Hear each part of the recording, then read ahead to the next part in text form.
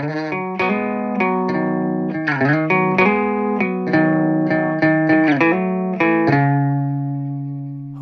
and welcome to Origin Stories, the Immigration Policy Lab podcast that asks our team members about their journeys in work and life.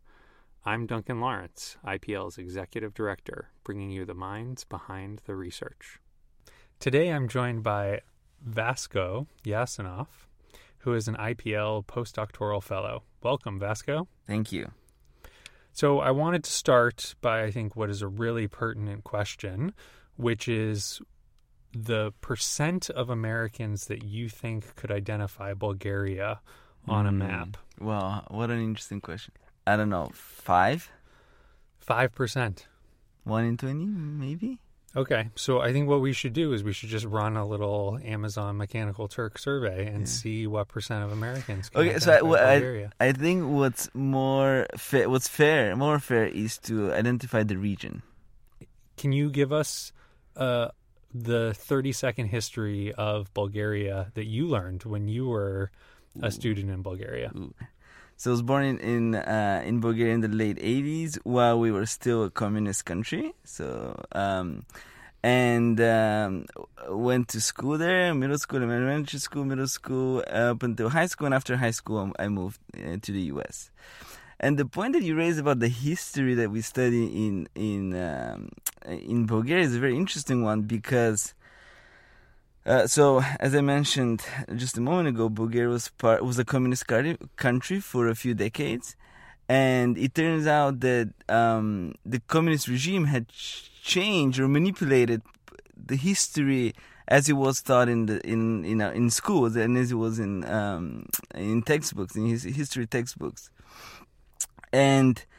Even though I went to school in the post-communist era, these kind of the narratives that they were telling back from the communist times still persisted, and we still learn those in schools. And a 30-second pitch is something like Bulgaria was established in 681. It's actually the oldest country in the Europe, continuously existing country in Europe. Sorry, let me say that again. It's the oldest country in Europe with the same name. So that's kind of I think, a fun fact. So established in 681, we had a country for a while, for a couple of centuries. Then the Byzantine Empire took over for about a couple of centuries. Then we had what's called the Second Bulgarian Empire. And then in the late 14th century, the Ottoman Empire took over. And they reigned across Bulgaria for about until the late 19th century, and then from there we've had our modern Bulgarian country. So that's kind of the 30-second rundown. Great. And to help people who may not know exactly where Bulgaria is, could you locate for us sort of Bulgaria in the context of neighbors? Yes. So Bulgaria is situated in Eastern Europe, right between. So we're squeezed between Greece on the south and Romania on the north. And on the east, we have the Black Sea. On the west, we have Serbia, now called more Northern Macedonia. Oh, and we also have Turkey a little bit on the southeast as well. Okay. So we're not going to go all the way back to ancient history, but a bit more modern history.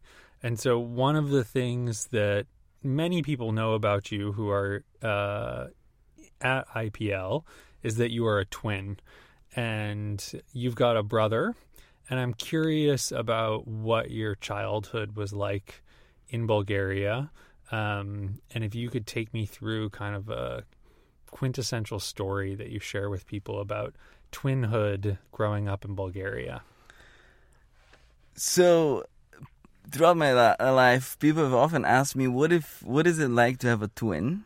Because, it's not a common thing. But my answer is always, I can't really tell you because I don't know what it's like not having a twin. So I don't have a good reference point.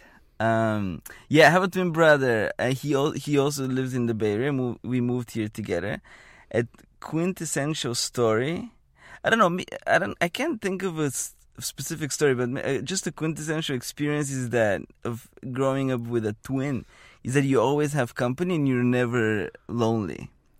So I think as a kind of, because of this, I always need to be around people, and I just hate being by myself, and I just hate being alone, even at home.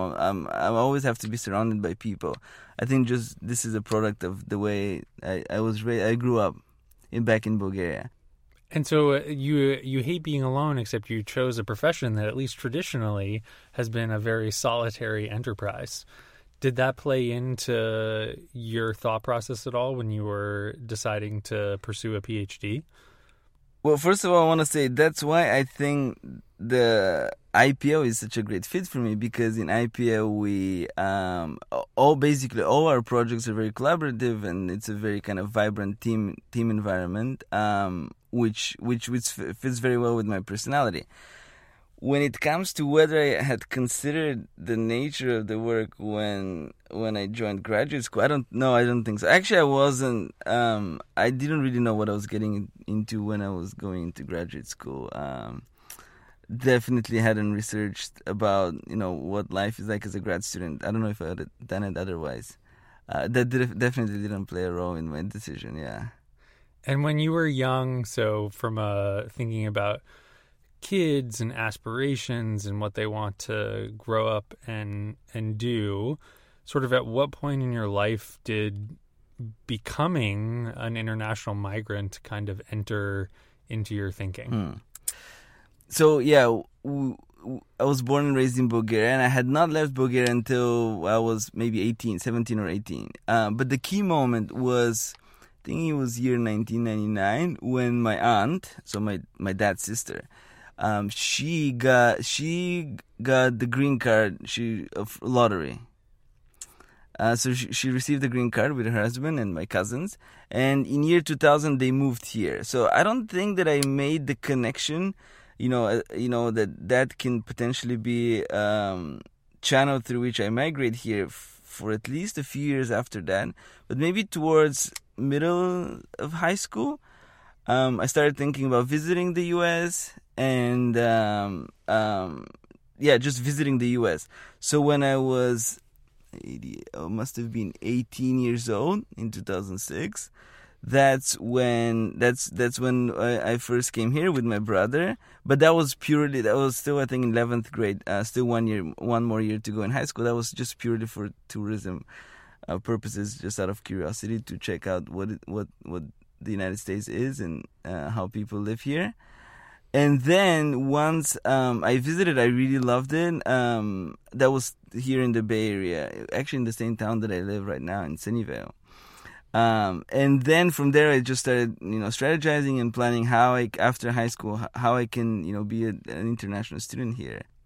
And so you brought up what has become in the last few years a policy that has received an enormous amount of attention in the United States, and that is the green card lottery. And so walk me through both your personal perspective. So think about you've described your own kind of connection to that policy. And I'm really curious about sort of how you see, I guess, almost like a cascade effect across your family in terms of what people's lives look like beyond yours. So that's kind of the first part of my question. The second is for you to think through that policy from your economist perspective, and how you think about that policy detached, if you can, from your own personal experience. My personal perspective is I have gained enormously and indirectly through my aunt from this green card lottery. I've received incredible opportunities, of course, one of which is being part of the IPO organization. So other people having the same opportunity that I've had, with this program is I think important and something that we should prioritize, just based on my own experience. So that was for the first part. The second part of for the economist in me, so I see here the Bay Area is kind of an incredibly diverse place with people from all over the world, and it's thriving economically very well. And I think immigrants and the diversity in immigrants, and part of which comes through this diversity visa program, plays a big role. So I think expanding that and giving opportunity to more people to migrate to the U.S. who would not have this opportunity otherwise, I think is also important. And there are studies showing, the economic impacts of ethnic diversity in the U.S. And it's a little bit disheartening seeing that policy kind of being taken down little by little.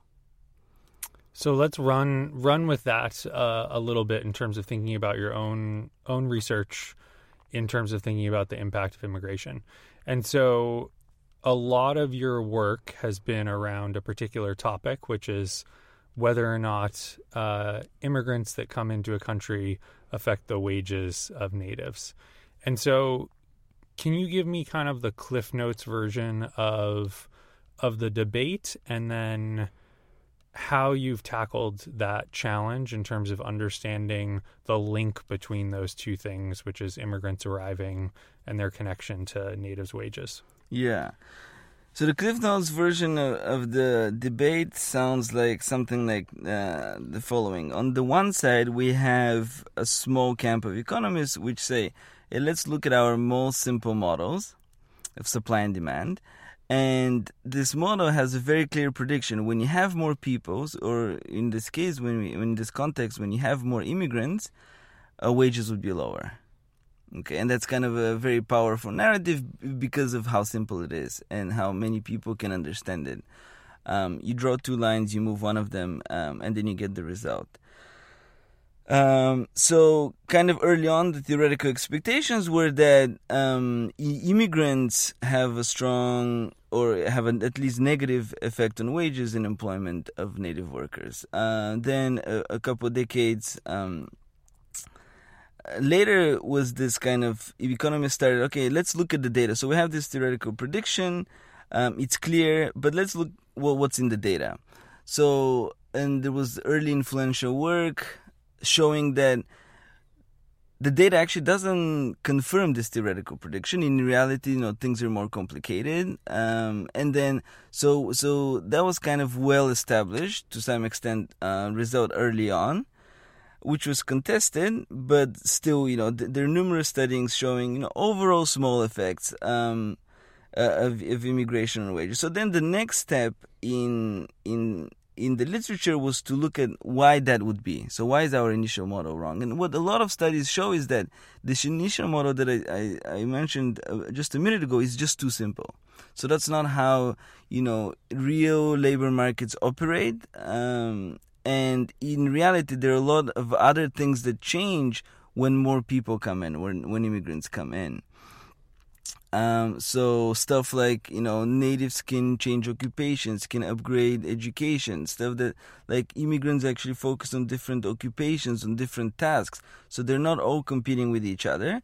So I think currently where the literature stands and what my research has shown is that immigration has overall small effect on wages and employment. There are small part of the workforce can actually experience competition and can experience negative labor market effects.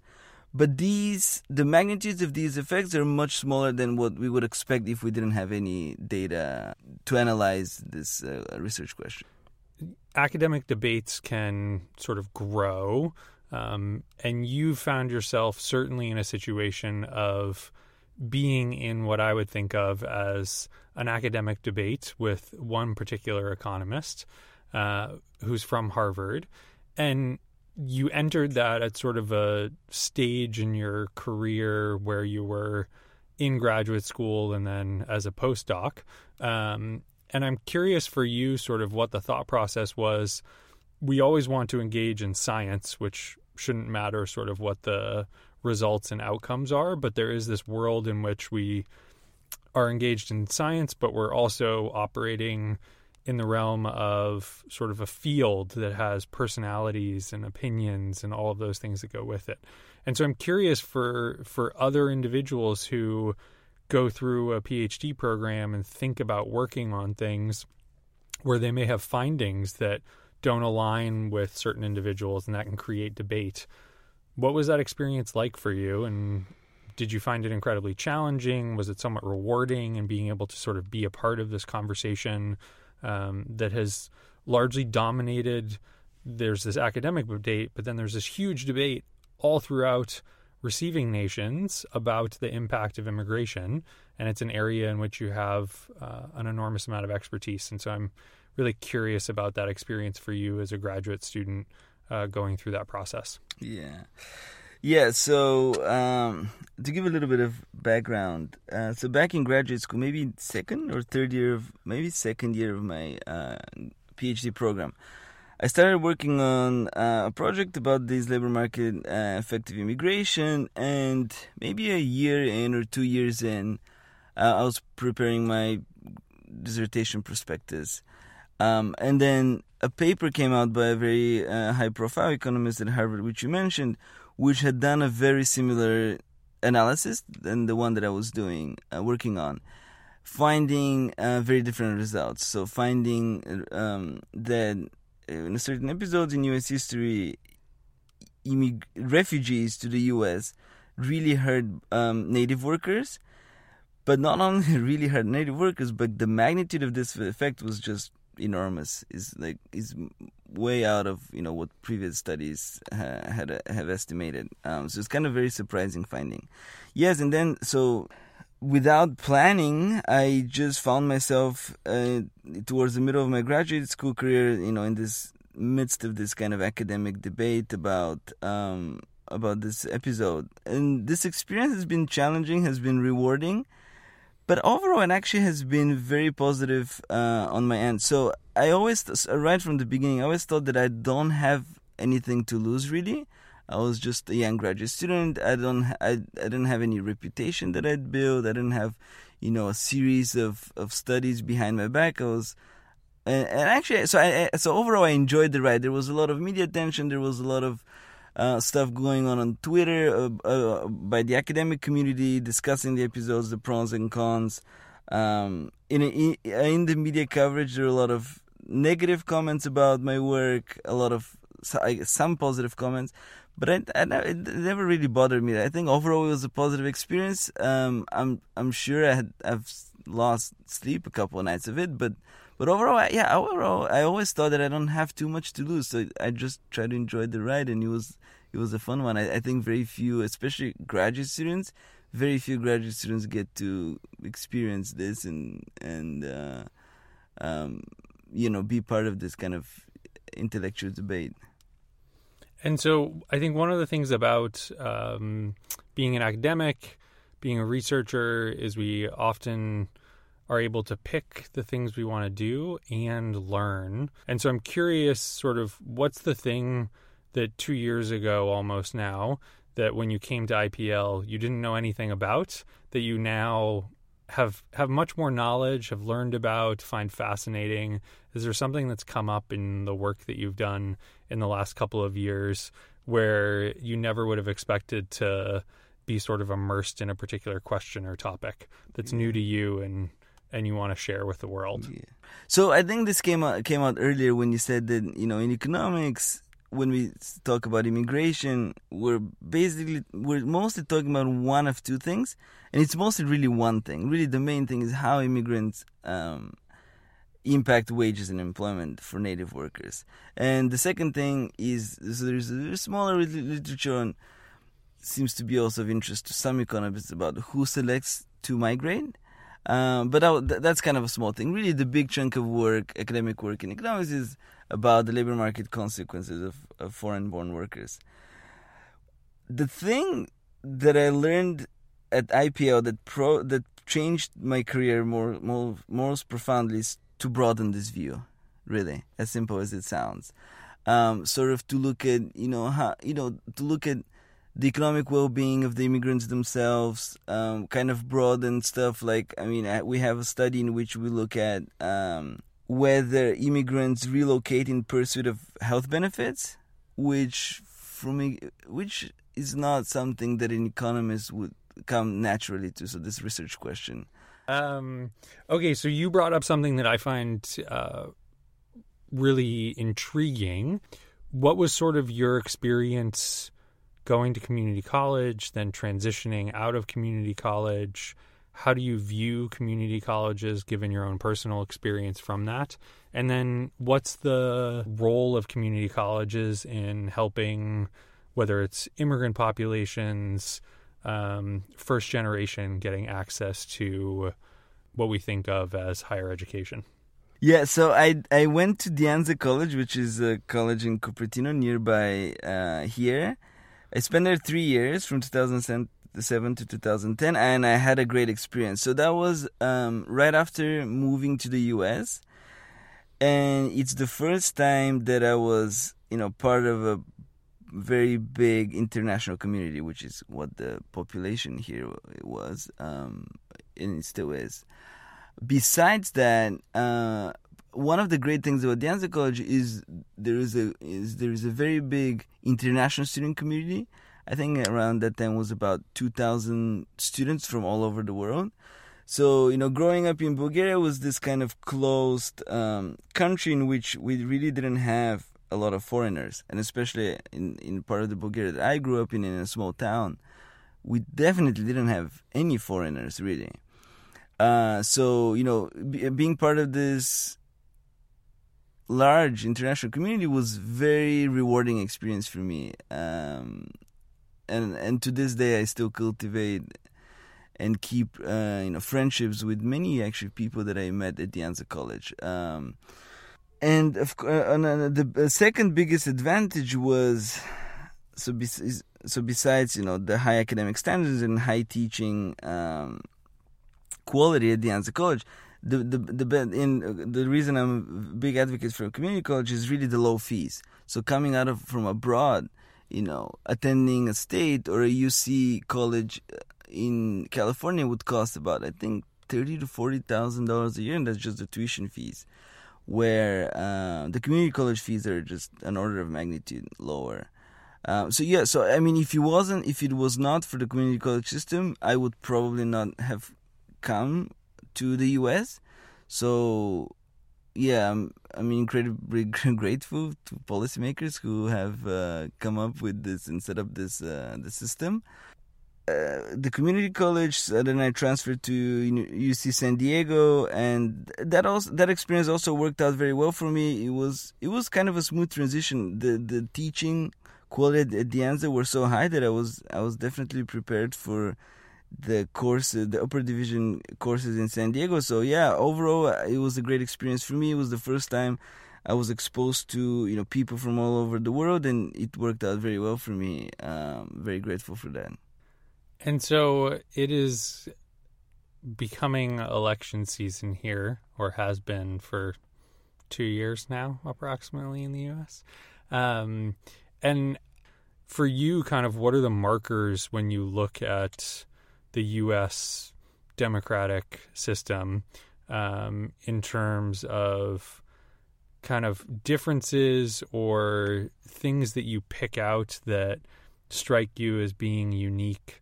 I'm just curious on your perspective, having grown up in one system and moved to another, and sort of whether or not that has a huge effect on things, or because you're kind of got a global lens, you think about it sort of through that global lens rather than your own experience. What's surprising to me is kind of the inflexibility of this two-party system, in the sense that you need to choose between the Republican or the Democratic Party, and if you don't like either of them for any case, for whatever reason, you're not left with any good options. So growing up in Bulgaria, where the political system was very different, we have a lot of parties that come and go, and there's a lot more political competition. I don't know if that's a term. Maybe I just invented it. It is? Oh, it is definitely. It is a term that's used among political scientists all the time. Yeah. Oh wow! So maybe I was born. You should have been a political scientist, not an economist. Yeah, no. So that would be the main thing that I would point out. I just wish we had more choice in choosing candidates, and I think a lot of people can relate with that. Yeah. Okay, that's interesting. It's definitely not the thing I would have thought that I would have heard from you, and so. Yeah, I think one of the things that political scientists do an enormous amount is think about why we have single, multi, dual party systems, and how you create institutional structures to ensure that people do have choice or lack thereof. And a lot of it has to do with the voting systems that are in place in terms of getting proportional versus sort of majoritarian representation. And that is something that people spend a lot of time thinking about and trying to change, frankly, as well. Okay, let me ask you one quick last question here. Knowing what you know about immigration and immigration policy, if you, for instance, had a lever that you could pull in Bulgaria for a policy change that was related to immigration, what would that lever be? Yeah, so I think the problems related to immigration in Bulgaria are not so much in policy as it is in the sentiment, actually, among the population, and changing that will be more difficult. Yeah, that's my answer. I mean, I would love for Bulgaria to receive more refugees, but really it's a problem of attitudes. And how do we change attitudes? I don't know what the literature says about that. That they're really hard to change. They're really, unsurprisingly. So if I would change anything, it would not be policy. It would be, shift the attitudes even a little bit. And I think the policy change will follow after that. Okay, that you might get some disagreement about among political scientists, whether attitudinal change actually results in policy change. But that's a totally different topic. Let me remain hopeful and positive about it. I like that approach. Vasco, it's been an absolute pleasure chatting with you. Thank you for taking the time and speaking with us on Origin Stories. Well, thank you for having me. I really appreciate the opportunity to share my story with you. That's our conversation for today. To learn more about our international team and the work we do, or to check out past Origin Stories, come visit us at immigrationlab.org. Until next time, this is Duncan Lawrence saying, thanks for listening.